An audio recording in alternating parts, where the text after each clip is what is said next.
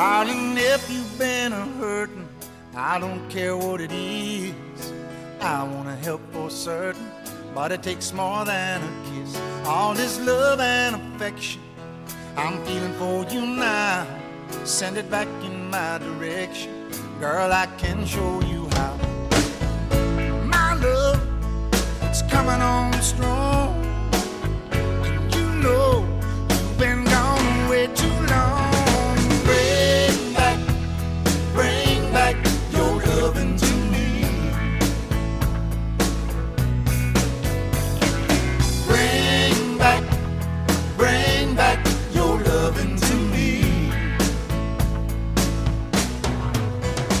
All the words that pass between us.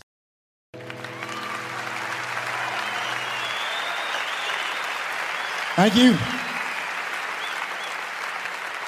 Hello, everyone, and welcome to yet another new episode of Perfectly Good Podcast, your only podcast on the internet that is counting down every John Hyatt song from A to Z. Joining me back and forth to Venus is my Hyatt sister, Sylvan. Hi, Jesse. I'm so excited. It feels like we're doing this for the first time because there's someone else here. I hope I'm presentable. This is so great. I feel a little bit like the husband who calls his lovely bride, like in a 50s sitcom. Oh, by the way, I'm bringing my boss to dinner tonight.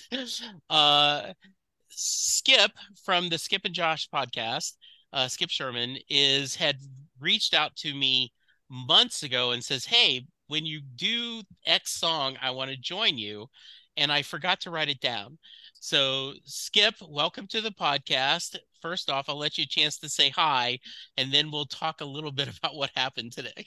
Sure. Hi. Saying hi. Hi, Jesse. Hi. Great to speak to you again. See you again. Sylvan, it's super nice to meet you, sort of virtually in person. Yeah, I mean, I reached out to you like a while ago when you finished the A's. Yeah. And I had this song that we're going to do tonight in my head. And I said, Jesse, I wrote you an email saying, Jesse, when you're almost starting the B's, so like, could I come on when we do Bring Back Your Love to Me? And then you're like, yeah, no problem. It should be around, and you gave me a date. And then I think that's where we are today, around that date. Yeah. And so this morning, Skip sent an email to just catch up. He listens to this podcast and Set Listing Bruce, and so we were catching up, and he sent me a recording that I'm going to use on Set Listing Bruce, and he says, oh, by the way, don't forget, I want to do Bring Back Your Love to Me. And I went, oh crap, hey Skip, we're doing that tonight. Are you available?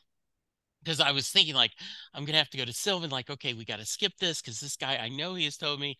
And luckily, he said yes. And then I had to email Sylvan, okay, Sylvan, we've got a guy coming in.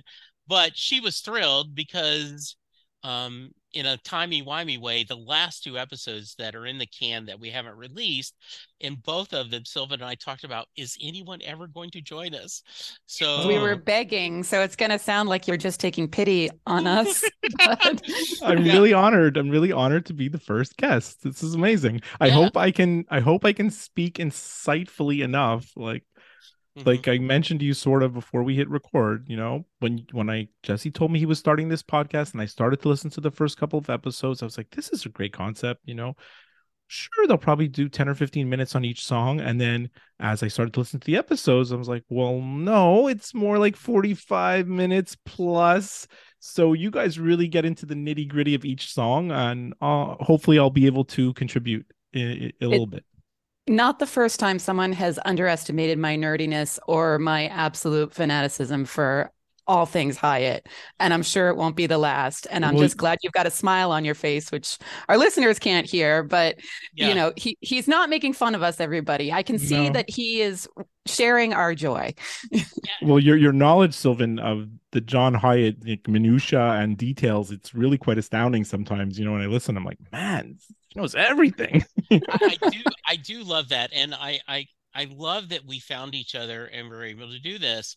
And what I think is funny is I kind of the same way as you, Skip. Like, and Sylvan has shared the same thing. Like, okay, this one, I don't think we're going to have much to say. This may be a short one. And then we'll find ourselves, it's like 30, 35 minutes. We're like, okay, I don't know how we did that, but we did. So this is great. Real quick before we get to the song, we're going to talk about Bring Back Your Love to Me, and Sylvan's going to do Just the Facts. But before that, Skip, tell us a little bit about your Hiatt background.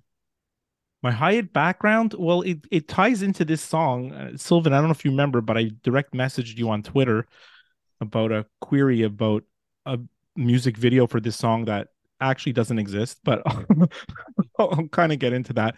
I discovered John Hiatt. Well, I mean, Jesse, I came on to your set listing, Bruce, when you did your John Hiatt month. I discovered him probably around the time that Stolen Moments came out. That's the year sort of that I discovered him. And like I know, Jesse, you've mentioned me on this podcast. Yeah. And so yes, my knowledge of John Hiatt is what you call the trilogy, the Bring the Family, Slow Turning, and Stolen Moments, which we're going to do today. But then I go a little bit further into Perfectly Good Guitar, and then the live album. Well, that doesn't really count, I guess. Maybe it does. And we've done one song from the live album. Yeah, and then I do have a pretty good knowledge of like the early years. Radio Girl, She Loves the Jerk, all that stuff. So that's my Hiatt, sort of fandom. Like, Jesse, you asked me when I came on and how I started, and I told you I saw a music video in Canadian. We don't have MTV, we have what's called Much Music at the time. I said I saw a music video for Bring Back Your Love to Me, and I said, what is this artist? And I tried to research it, and I went down to the record store and I bought the CD. And now, like 20 years later, or maybe it's 30 years later, I kind of found out that music video doesn't exist. So what did you see? I don't know. I'm like, honestly, I looked up, like, what do you call like this thing that I experienced? I looked it up today. Like, what is it called? And it's really just called like a false memory. Like, somehow in my head, and I could picture the music video. I could tell you what it looked like. And the best way I could explain it is I think it was the music video for Glenn Frey's True Love. You know this song? Anyways. Okay. That's the music video that I always thought was this music video. Well, I'm glad you found your way to Hiatt through those means. And, I think a lot of us find our way to John Hiatt's music, especially if we came on board at that time in the 90s, where most people were discovering music, not from people sharing things directly on all these great social media, but by commercial radio, which Stolen Moments did. Right. Yeah, it did a little bit better than previous, and we can get into that with the Just the Facts. But yeah, I mean, it was a good thing for John when all of these, pyramids of multimedia, MTV, Much Music, even VH1, when there were John Hiatt videos, didn't give him a whole lot. It was like, I literally would call my family members when I saw John Hiatt on TV or heard him on the radio around that time. But I'm so glad to hear that. So I tried to retrace my steps. I'm like, if this wasn't the first song that I knew, then what was it? And I'm not sure. But Jesse, I mentioned to you, like, back in those days, my Bibles were like Rolling Stone 100 greatest albums, Rolling Stone 50 greatest this. Like, I still have them. So I really think that the first album CD that I bought was Bring the Family, because that is in the Rolling Stone 100 greatest albums. And I think I thought I bought Stolen Moments first, but now I think I probably brought Bring the Family first and then worked my way to the others. I wonder if he read the same article that I talked about in our first talk, Jesse, the David Wild Clean and Sober in Rolling Stone. I read that.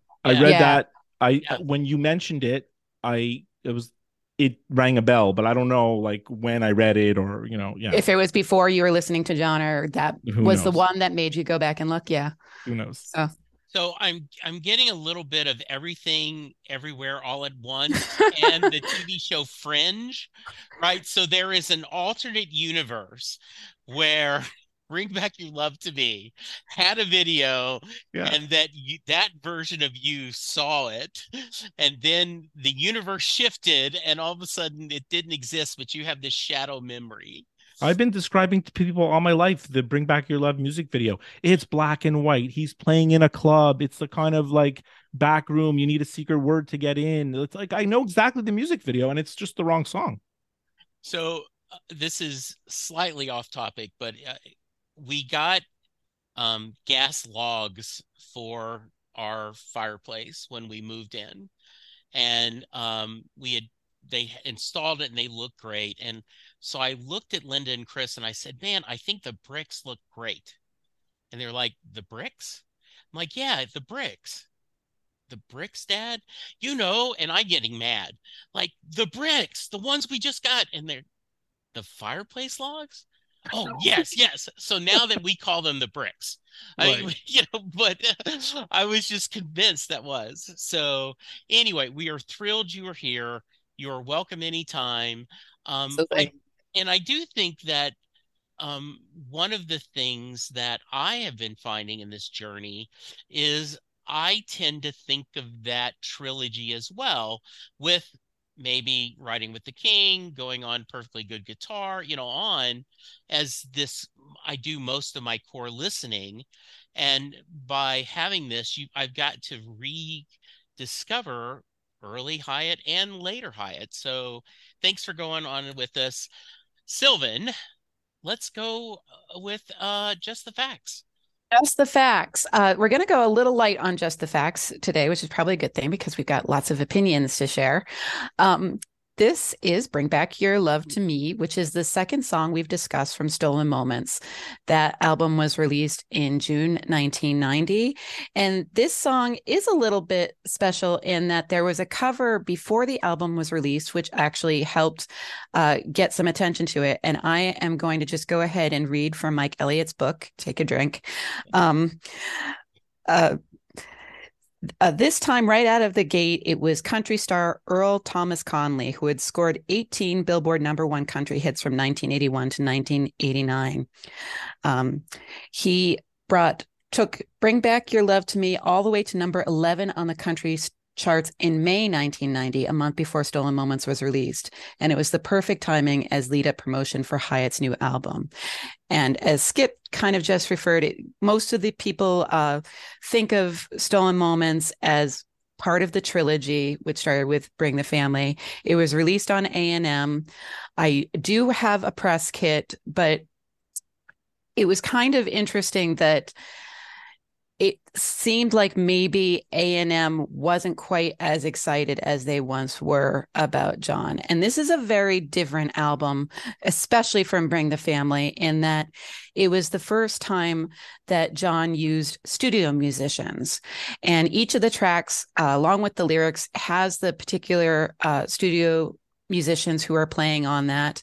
We've got Pat Donaldson on bass, Richie Hayward on drums, Billy Payne on acoustic piano, and something called Wix on synthesizer. And I think this is before the website Wix. I believe Wix played with Paul McCartney, and he'd one of his bands. Okay. Yeah. Thank you. I as I said, I didn't have a lot of time to do my Just the Facts research. So, okay, it's like a Prince or a one-named artist. Thank you so much. I'm so glad you're here for that.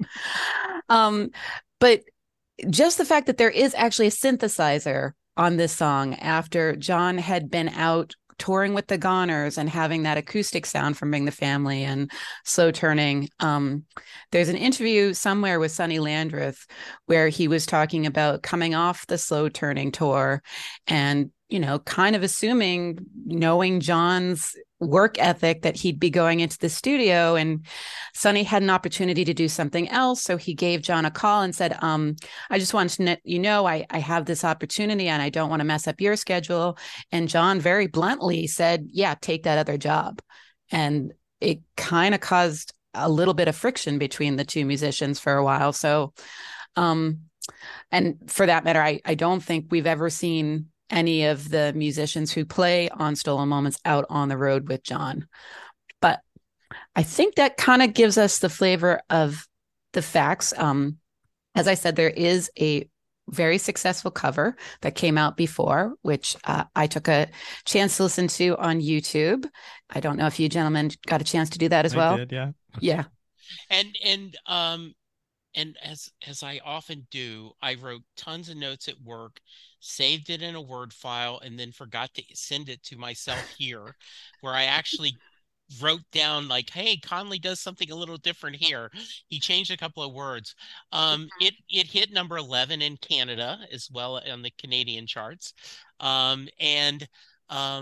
Randy Scruggs, who is a very well-known producer, is the one who produced this album with Conley. And I think when we get to breaking down the song, we'll talk a little bit about it. Hello, Pantheon podcast listeners. Christian Swain here to tell you more about my experience with Raycon earbuds. Our family now has 3 pairs of Raycon earbuds around the house, and my wife just grabbed a pair of the Headphone Pros to replace some headphones from a company that was double the price. And yes, she loves them. Now, if you haven't pulled the trigger on a pair of Raycons, or even if you have, but you're in the market for another pair because they're just that good, well, now is the time to check them out, because they just launched their upgraded model of the best-selling everyday earbuds. With Raycon's upgraded everyday earbuds, now you also get active noise cancellation, ergonomic design, and multi-point connectivity that lets you pair with 2 devices at once. New quick charge function, 3 customizable sound styles, plus awareness mode. Available in a variety of vibrant new colors to complement any and all skin tones. I even have a pair of earbuds in a cool green color. I have tried just about every earbud known to humankind, and these Raycons are fantastic.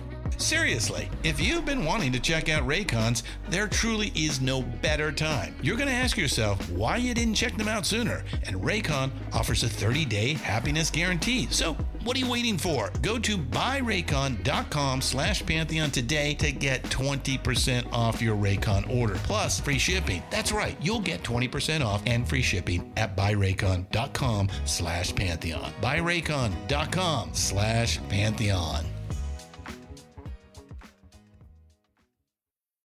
Hey folks, Stefan Shirazi and Renee Richardson here from the Metallica Report. And we are proud members of the Pantheon podcast family, where the best of music and podcasts unite. We've got something pretty cool for you. We're giving away an exclusive Metallica merch package worth over $250. That's a whole lot of Scary Guys, skulls, M72, and other sought-after Metallica swag. And we've made it easy for you to win. Follow and share the Metallica Report, and you're in the game. Go to pantheonpodcast.com/Metallica, enter your email, and hit that button to be entered to win. And just like that, you're eligible for our monthly exclusive Metallica merch package. And guess what, rockers? You can enter every month, so just do it. And while we love our global brothers and sisters, the lawyers won't let us ship outside the U.S. So, guest first, give me some thoughts about the song. Well, you know, Jesse, you listen to my podcast often. Me and Josh sometimes have our own little rules. Yes. And, you know, one of my rules in life is I don't like to look up what songs are actually about sometimes. Yes. You know, I prefer to just think that I know what they're about or it's my version of what they're about. So I always liked this song because I thought it was sweet and beautiful.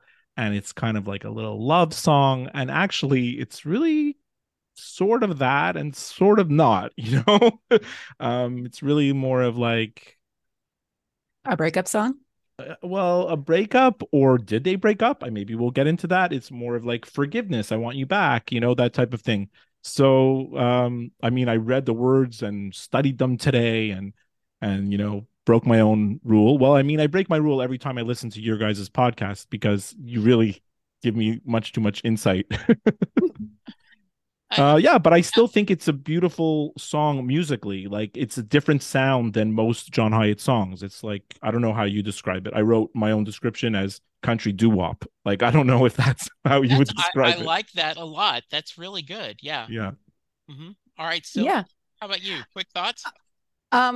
I agree that it's a very different song from Hiatt. Country doo-wop works. I mean, it almost feels like maybe he was courting a country musician when he wrote it. You know, John famously says that he only writes for himself, but this is so different, both musically, I think even in the writing as well as the production.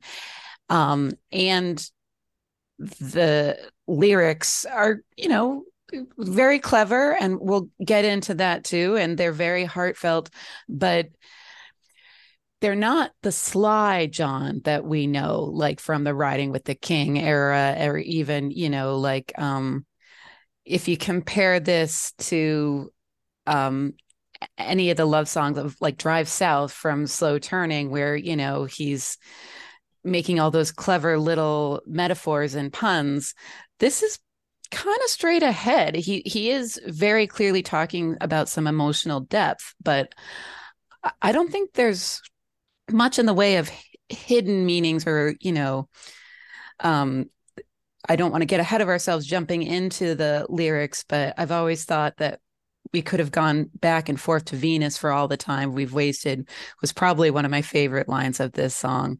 And I guess this would have been around the time he also refers to Voyager going out in another song on this album. So those far-flung planets of the galaxy were on the American psyche, and the idea of how much effort and time it would take. So I do like that he put that in there. Yeah, I'm on the record saying that push comes to shove, this is my favorite John Hiatt CD. I just adore this album in a lot of ways, and in many ways. And so I was very happy to see that we were going to talk about this. We're going to get to the lyrics in a minute. And I like your point, Sylvan, that they are not necessarily, and my words, not yours, complicated. But I think, as much as I love some of the later John Hiatt where there is very little production, like, you know, he's done albums where there's no drums and the only percussion is him tapping his feet. This song is very well produced. There are lines that only one line at a time has a chorus or an overdub, which makes it really effective. When he does the bridge, he strains his voice to kind of talk about that. I really love the production of this song. And this is where I wish we had more of a musician to join with us, because I can just tell you how it makes me feel that not only are this, while the lyrics may be straightforward, I think musically in the arrangement makes it a little more complicated song and pushes more emotion than just the straight lyrics if you're reading as a poem. Thoughts on that, Sylvan? And then we'll get your thoughts, Skip. Yeah, I agree. And, you know, for that matter, the credits give 3 people as background vocals. And that also speaks to like the genre that we're talking of, the doo-wop, that it is complex, and you hear people do do do do do, and the, you know, harmonizing that happens with the chorus, that I think is obviously not something that you're just going to walk in to do unrehearsed. So it was planned, and it is effective, especially with the emotion that, you know, he's talking about being alone, and then there's this sound of being in a crowd, and we all know that the most lonely you can be is surrounded by people, especially, you know, you're going through a hard time and you're trying to hang out with your friends, and you're just like, oh, why won't they leave me alone? But oh my God, I don't want to be alone. And that, I think that kind of tension works really well in the song. That's such a great insight about being alone in a crowd. That's really clever. Skip, what do you think? It's definitely a very more produced song than we're used to hearing. The whole album, like when you go from Slow Turning to this, it's way more produced, right? It's I don't want to say it's more pop, because it's not necessarily more pop compared to country. It's just more produced. Like you said, background singers. I mean, the song starts off with the piano, and actually I love his voice in this song. You know, like you know, the part where he tries to hit that real high note and his voice just gets strained, sort of like on purpose. Like he, you know, it's like, yeah, I can't hit that high note. Who cares? I'm gonna do it anyways, right? It's just it's a pretty song. And one of the things I love is like when they do the guitar solo kind of as a bridge, you do hear the doo-doos. You know, sorry, I said doo-doo. Now then my 3-year-old self is laughing. You hear them doing the doo-wops and the sounds instead of just, and versus like Conley's version. He has a straightforward chorus. When it's a chorus, there are background singers that join him. And when there's the guitar break, it's just the guitar break. Conley's version is a lot more straightforward. This is a country song. I'm going to play it. And I did not enjoy his cover as much as I have of some of the other covers we've discussed this early in the journey. I didn't care for the cover at all. Yeah, I mean, I appreciate the fact that it probably made John a little bit of money. I think people may have found like, who's this guy writing, and may have checked the original, but and it's a perfect, and I'm sure that Conley fans are like, I love this song because he does a great job, but it just sounds like, boy, this is going to come across really negative, and I apologize, but it almost sounds like a country and Western music version of a John Hiatt song. And you know, and I like other people when they do covers that bring their own kind of style to it. So anything else before we get into lyrics? I think you're right on. And I think there's something to the skeleton of the song that allows that in a way that Conley's version is really effective in what he was going for.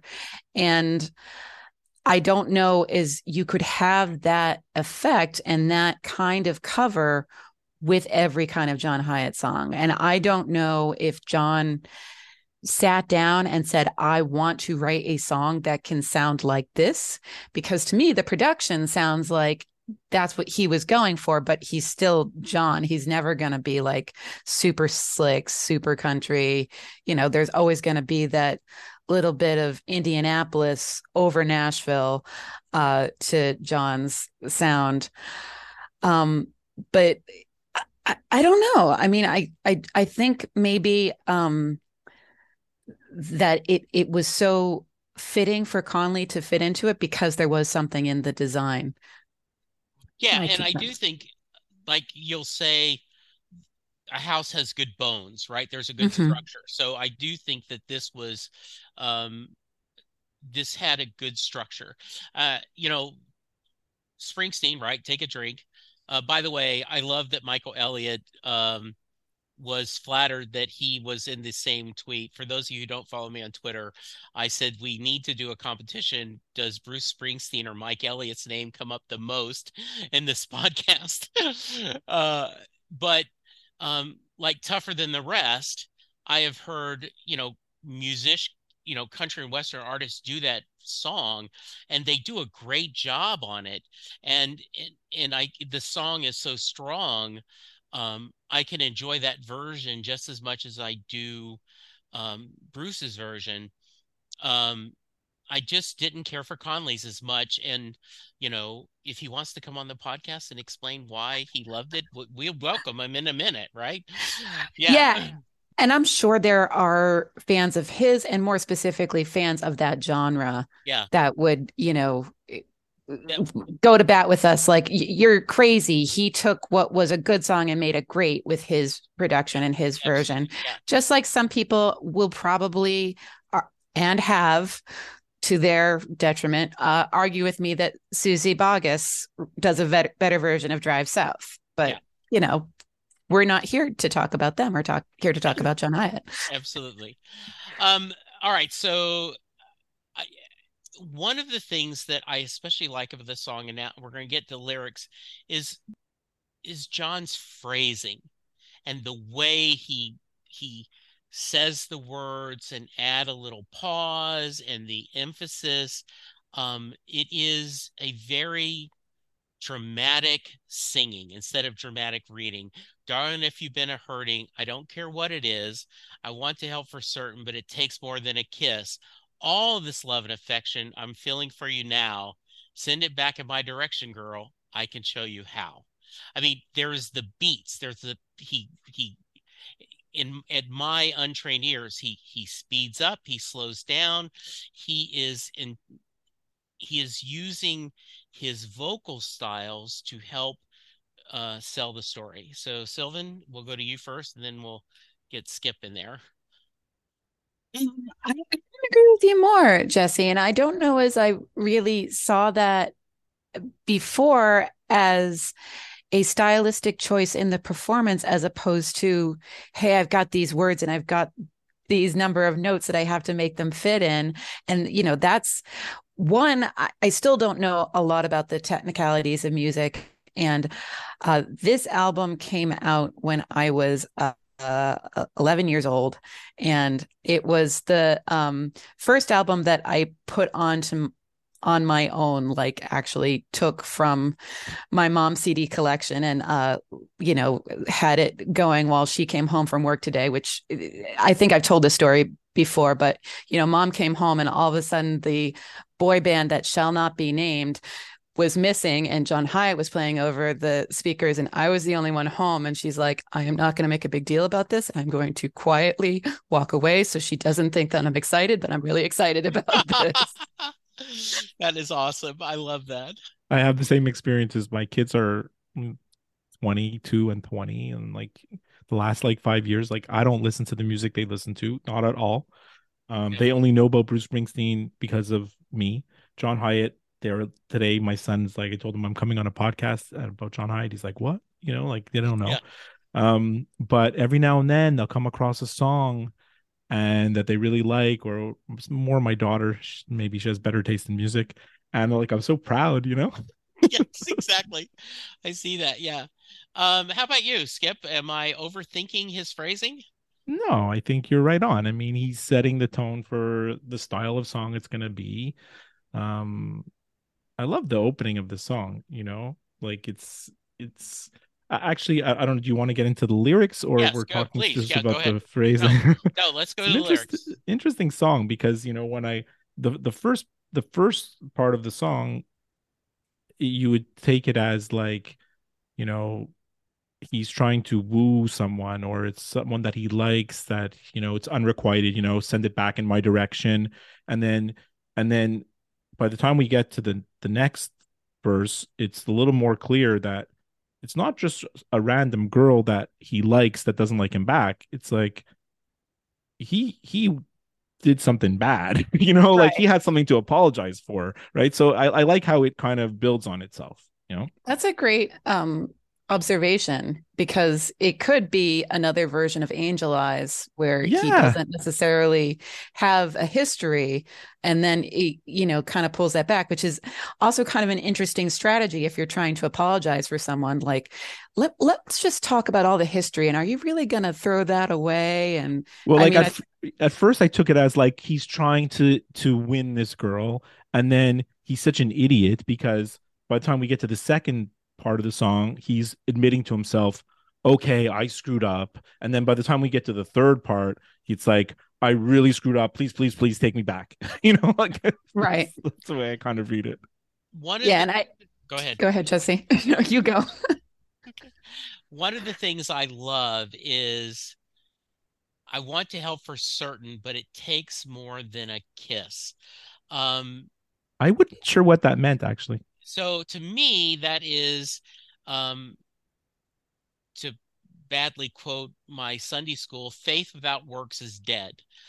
It takes more than words. It takes more than just a kiss to show that I'm truly sorry, that I'm doing for you. Actions matter more than words, or just giving you as a parent, let me kiss and make it better.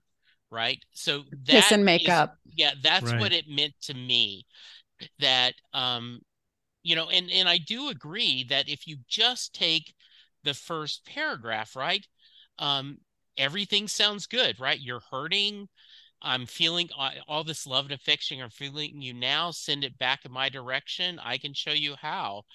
And you've been gone away too long. So you can think, oh, they're a happy couple.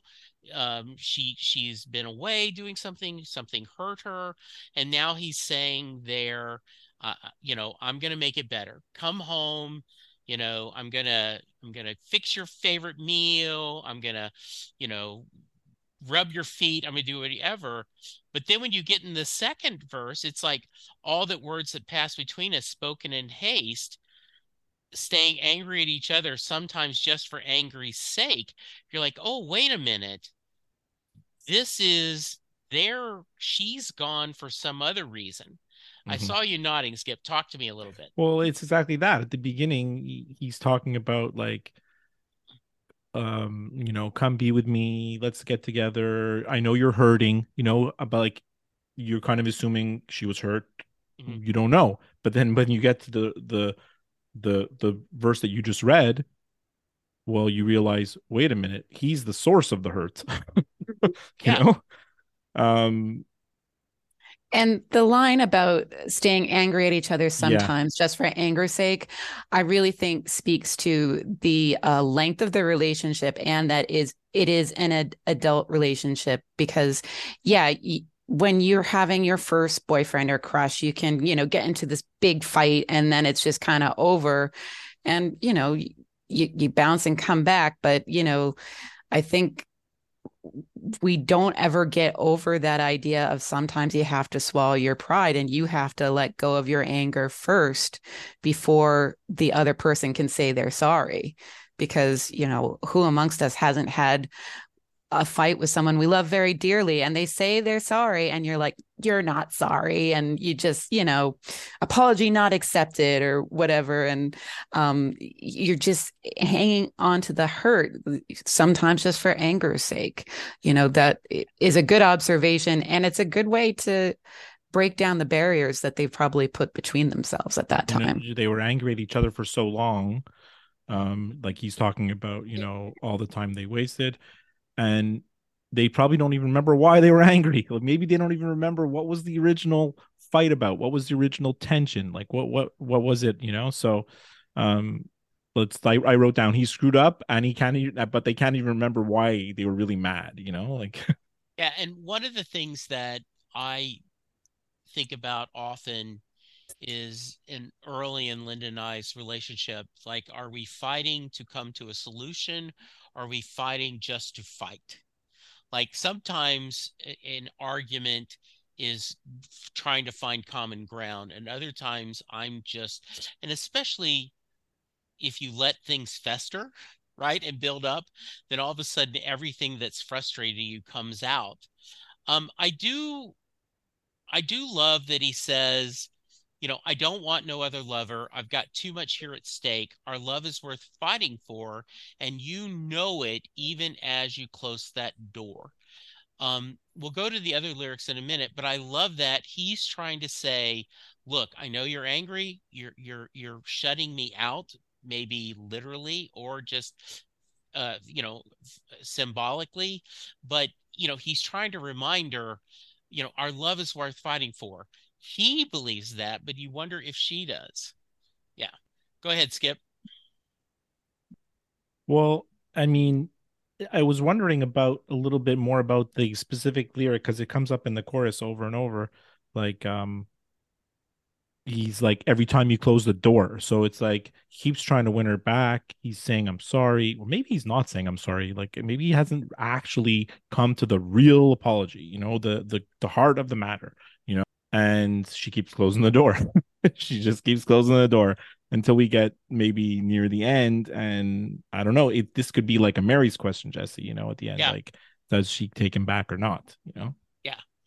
I love that. Every night I'd sit and watch for you, baby. I pray to God you haven't found somebody else, but I could never care like I care for you. When I hurt you, girl, I just can't stand myself. partly this is about him, not her, correct? 100%. He's finally, by the time we get to the third verse, this reminds me of Margaritaville. Okay. But Margaritaville is a funnier song, whatever. But Margaritaville, it's beginning, it's like it's their fault. It might be my fault. And then by the time he gets to the third verse, it's my own damn fault. Right? Yeah. So it's something similar. By the time we get to the third verse here, when I hurt you, girl, I just can't stand myself. He's finally realizing I hurt her. It's my fault. I screwed up. Mm-hmm. Yeah, that's the way I read it. I don't know. Yeah, no, I agree with that. And he says, they say pride will be our downfall. Girl, I've swallowed mine. I'm begging you, baby, come back and I will toe the line. And then he does get illusional, like he does to the top of the Eiffel Tower, to the bottom of the sea. If it means just 1 hour, your love will shine on me. You mentioned the Mary question, and this is she going to accept him? Is she going to take him back? Well, I mean, for me, like I look at this as I told you at the beginning, like I see this as a love song.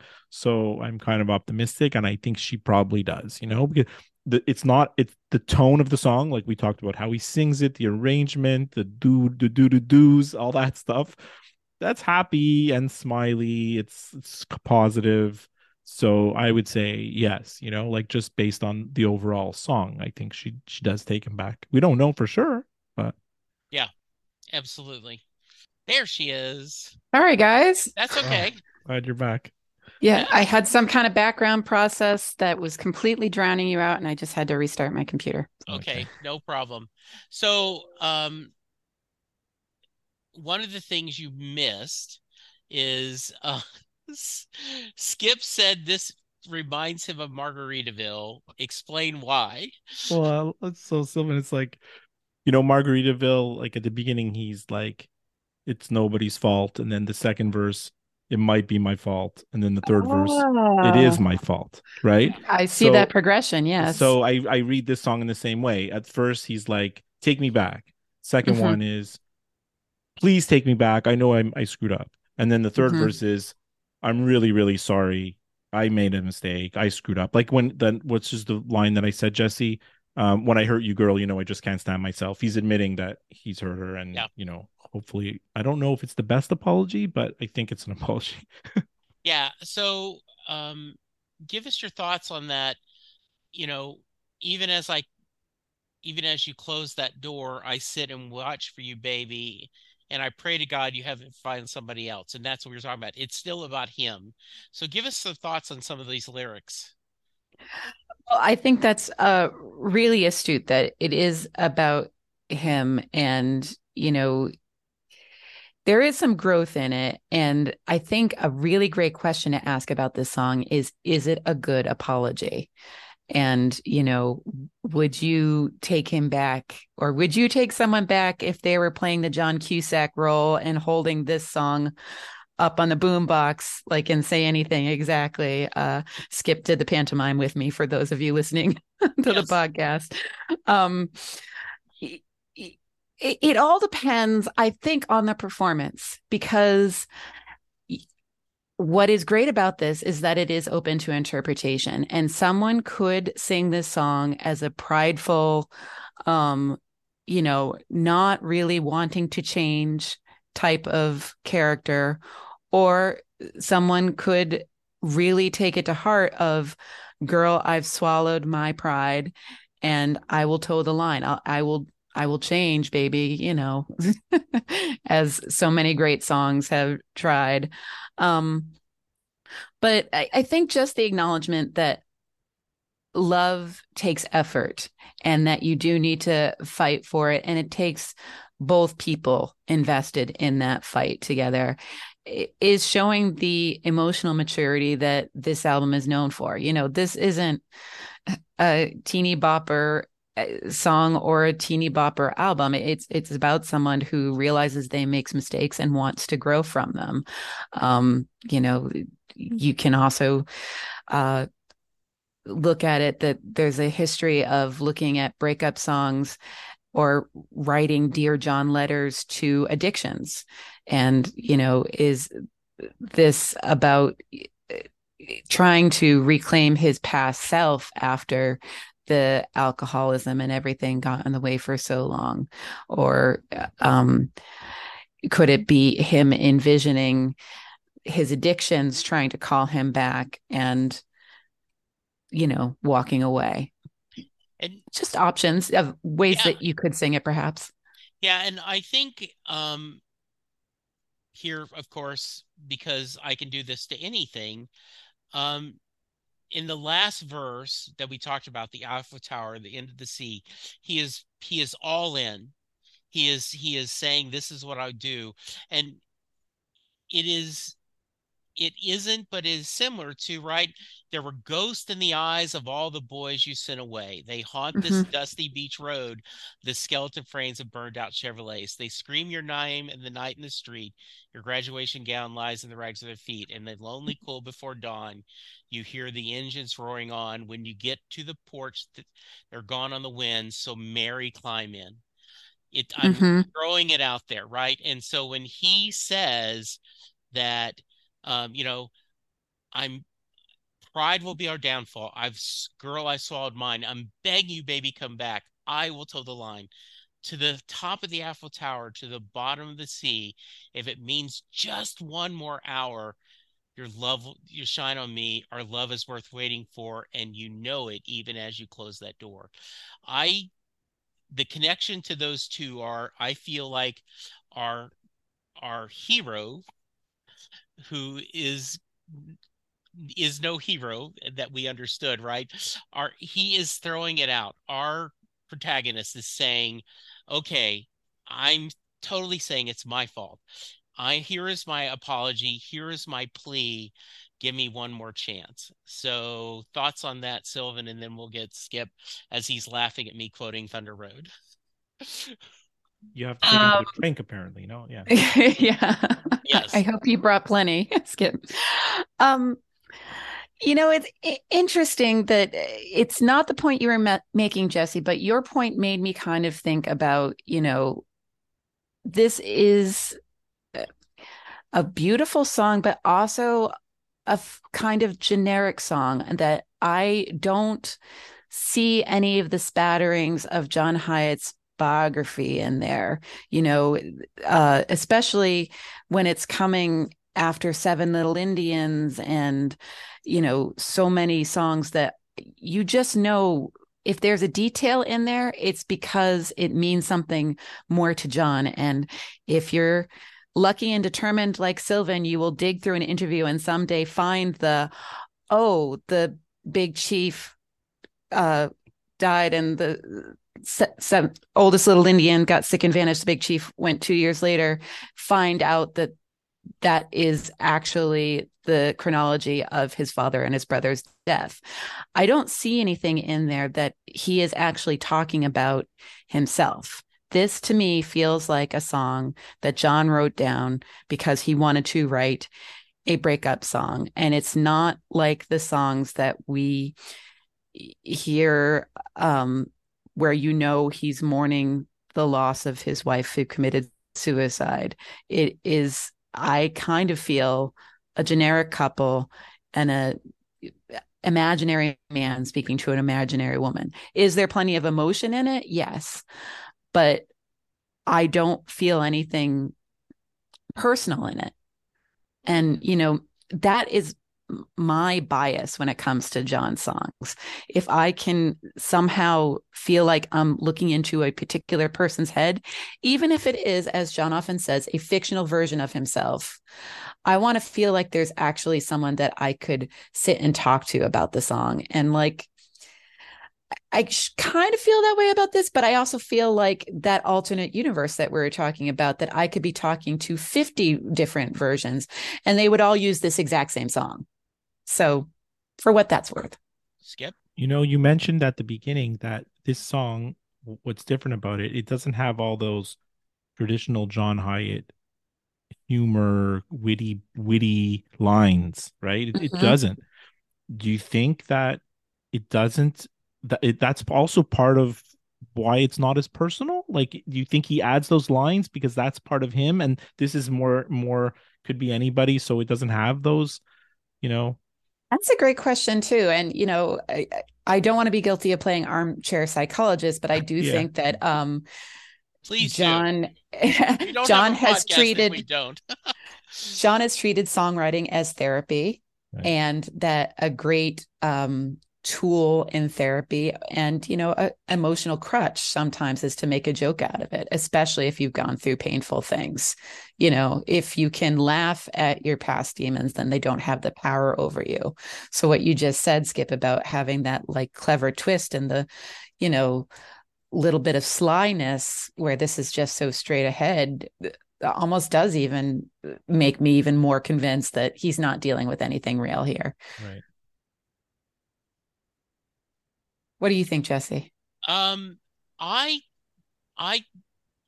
tend to think of this is, and I do personalize this. I do feel like this could be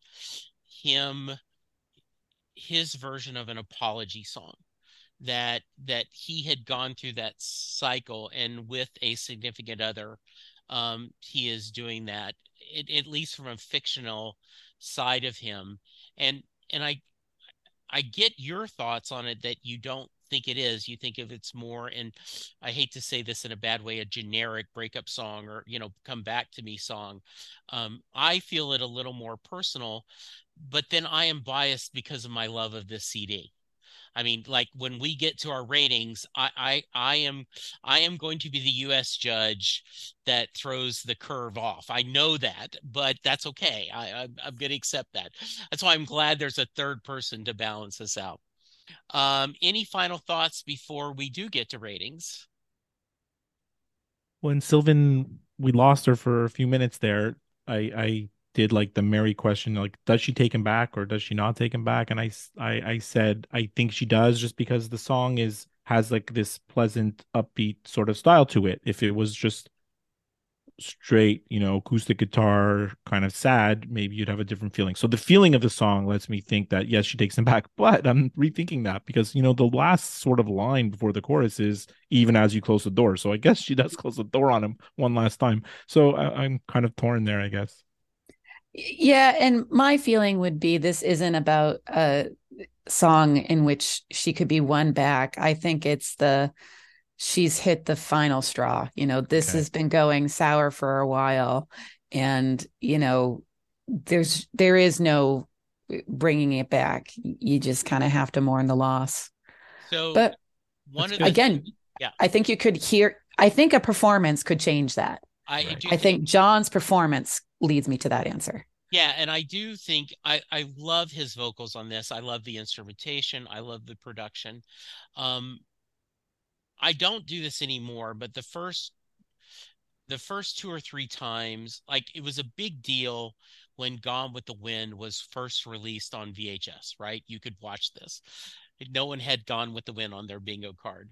But I remember watching the movie, and I remember afterwards going, if Rhett had just, if Scarlett had the chance to explain to Rhett all the things that she was sorry about, that he would not do those famous lines, "Frankly, my dear, I don't give a damn," right? And so when the third or fourth time I watched the movie, she does have the chance. She explains everything.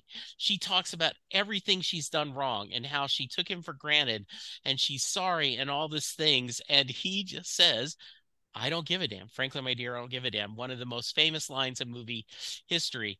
So that goes to your point, right? Like, yes, he is throwing his heart out there. He's giving all this wonderful plea. And she's like, too little, too late. Now the romantic in me wants to think she says, "Okay, we'll get through this together." But I think realistically, I think the answer I would pick is no, she probably moves on. The sad part for me is that I'll never listen to this song the same way again. I really broke my own rule, and now like it's not ruined, but it's just gonna be different. Gonna be different. All right. Anything else before we rate?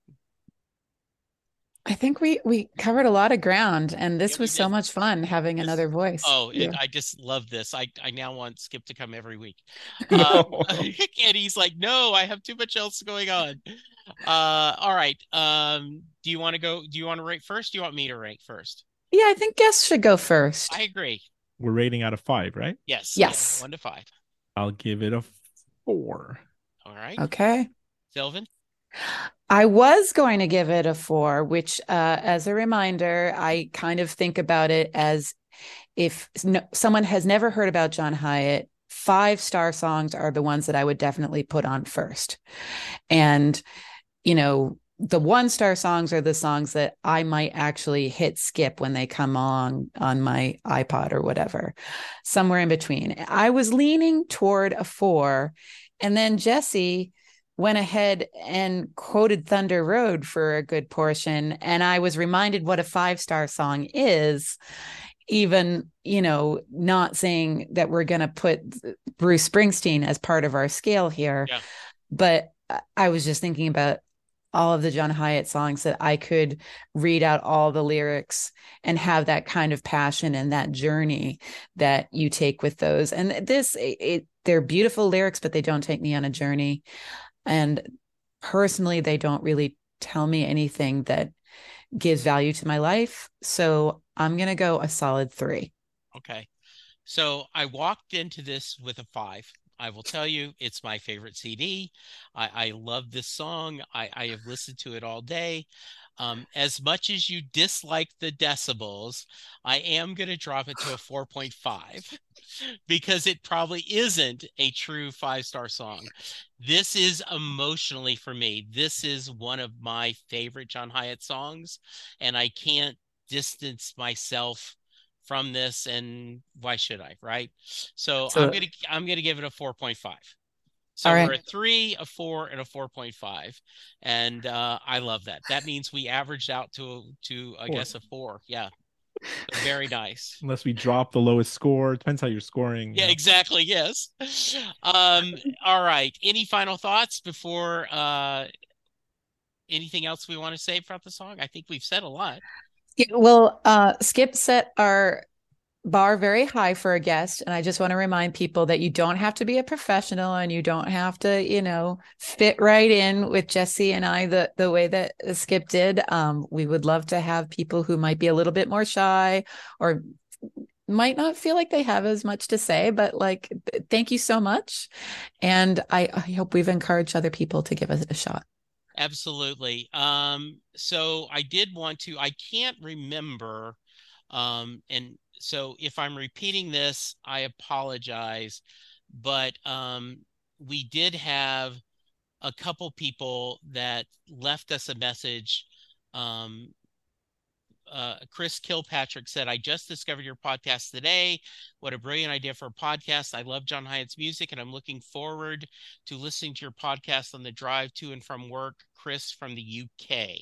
Wow. I do not remember if we read that, but if we did, I remember someone from the UK, but yeah, that's exciting. Yeah. Nicholas Brown says, hey, Sylvan and Jesse, we've communicated by email before. Very much enjoying the show, waiting with bated breath for each week's episode. I've heard you say a few times you're aiming to have guests on the show. Wasn't sure how serious that offer was, but you've mentioned enough by now. It seems pretty real. And so with mild trepidation, I like to throw my hat in the ring. I can't think of anything more fun than talking about John with who people actually want to listen. I feel like that may be some catch. There are some songs that mean a lot to me. The one coming up soon is, and I will leave this blank, so it's a spoiler. Let me know how that works. And I did reach out to him. And Nicholas, if you're hearing, you see we had a guest, right? So we're doing it. And the last one, David Sprouse says, thank you for saying my name correctly, Sprouse. Secondly, I loved your Before I Go podcast. Crossing Muddy Waters is brilliant from beginning to end. Before I Go is one of the great album closers John Hyatt has. From Feels Like Rain to Robbers Highway, Back in the Corner, he has a real knack for these. I would have initially rated a little lower than y'all did, but lyrically it's so brilliant. Maybe it does deserve a 5. Keep up the good work. I will definitely be listening. So thank you, listeners. As Skip will tell you, We love feedback. He and Josh, and I'm going to let him plug in a minute, start every podcast with, did we get any listener feedback?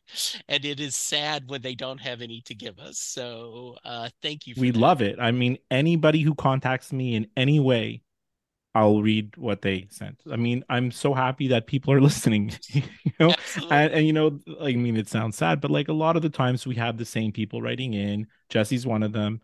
But every now, like the last episode, like we had like 2 new people, right?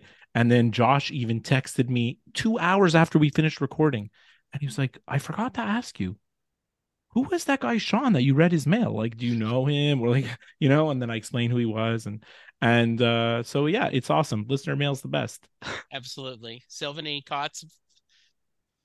I mean, it brings me back to when I was of the age that when this album came out, and I was standing in line for tickets, and I just made such a total geek nerd pain in the butt of myself talking to people like, you love John Hyatt, I love John Hyatt. Absolutely. I'm going to see the Springsteen concert in Newark in April 14th, and I'm on like these Facebook groups, like Jesse. Anyways, I think you're probably on the Spring Nuts, anyways.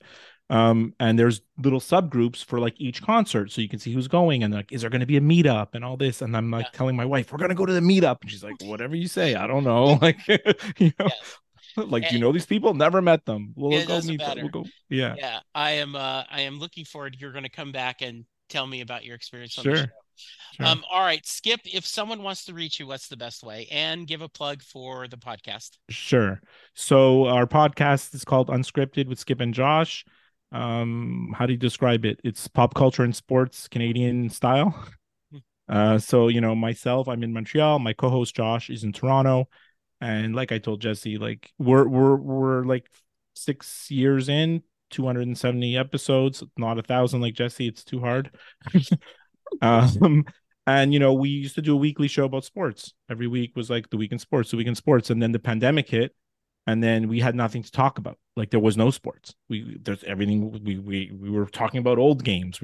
And so we rejigged everything, and now we do more pop culture. We're talking about, so the last 5 episodes are like, what are the dumbest rules in sports?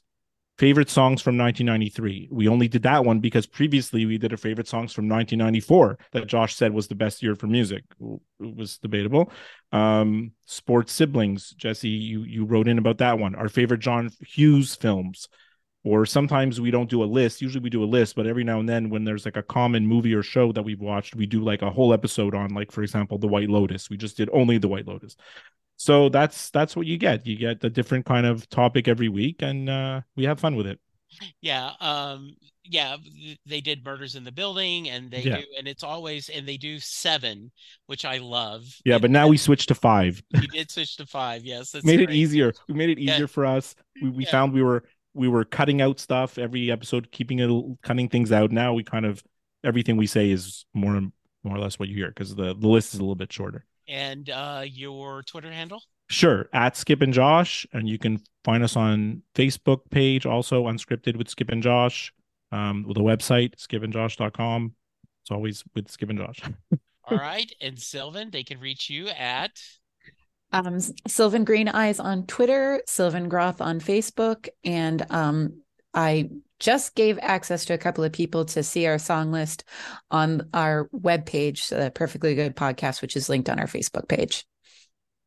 Yeah, I just saw that. I was checking to see. Yes, so that is great news. I am at Jesse Jackson DFW on Twitter. You can find me, Jesse Jackson, on Facebook. We do spend a lot of time at John Hyatt Fans on Facebook, and we appreciate all the kind things that people are saying about us. We thank you so much. Skip, this was great. I mean, thanks for having me. I'll come back later in the alphabet. I'll give some other guests a chance, and maybe we'll get to like the G's or H's, and I'll so back. What would be interesting is if you pick something outside of your core group, right? What if I was going to pick like one of the newer albums, or let's say post 19, what's the album after what's the album after Perfectly Good Guitar? Walk Yes.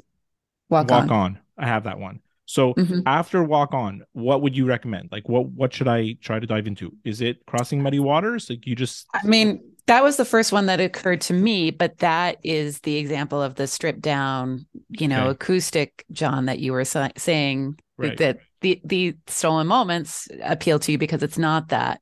Yeah. So I would definitely check out it most recent, The Leftover Feelings with the Jerry Douglas Band, because I started that okay. I read about it. I have like Apple Music, so everything is there, Right. So yeah, okay, I'll give it another chance. I find sometimes with new music, it's like I just need to let it play on a loop, like while I'm doing something and just listening to it over and over, and then all of a sudden something clicks. That's what happened to me, Jesse, with Western Stars, right? At first listen, I was like, what is this? And then after like the sixth listen, I was like, I got something here. Yeah. Well, very nice. Listener. And then you can also, a shameless plug, you can keep up with how Jesse and I are rating things. Absolutely. And take a look at the albums that have the most 5 stars, or jump into the 5-star songs. Yes, perfect. Absolutely. Thank you. Listeners, you've heard it. We are not just saying we want guests, we need them. Thank you, Skip. This is a blast. I just appreciate you in so many ways. Everyone, be safe, be kind, and have a little faith. Have a little faith. Have a little faith.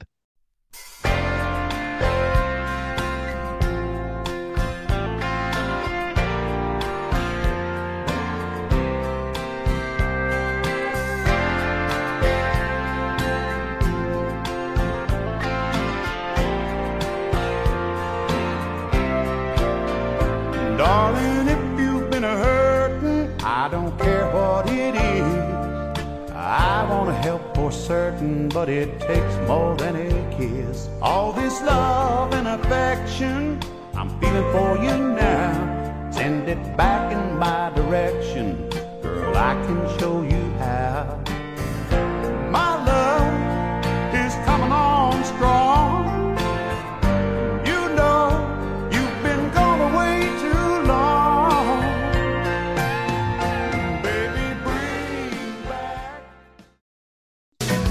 We can come on home, put the cow horns back on the Cadillac, and change the message on the coat of palm.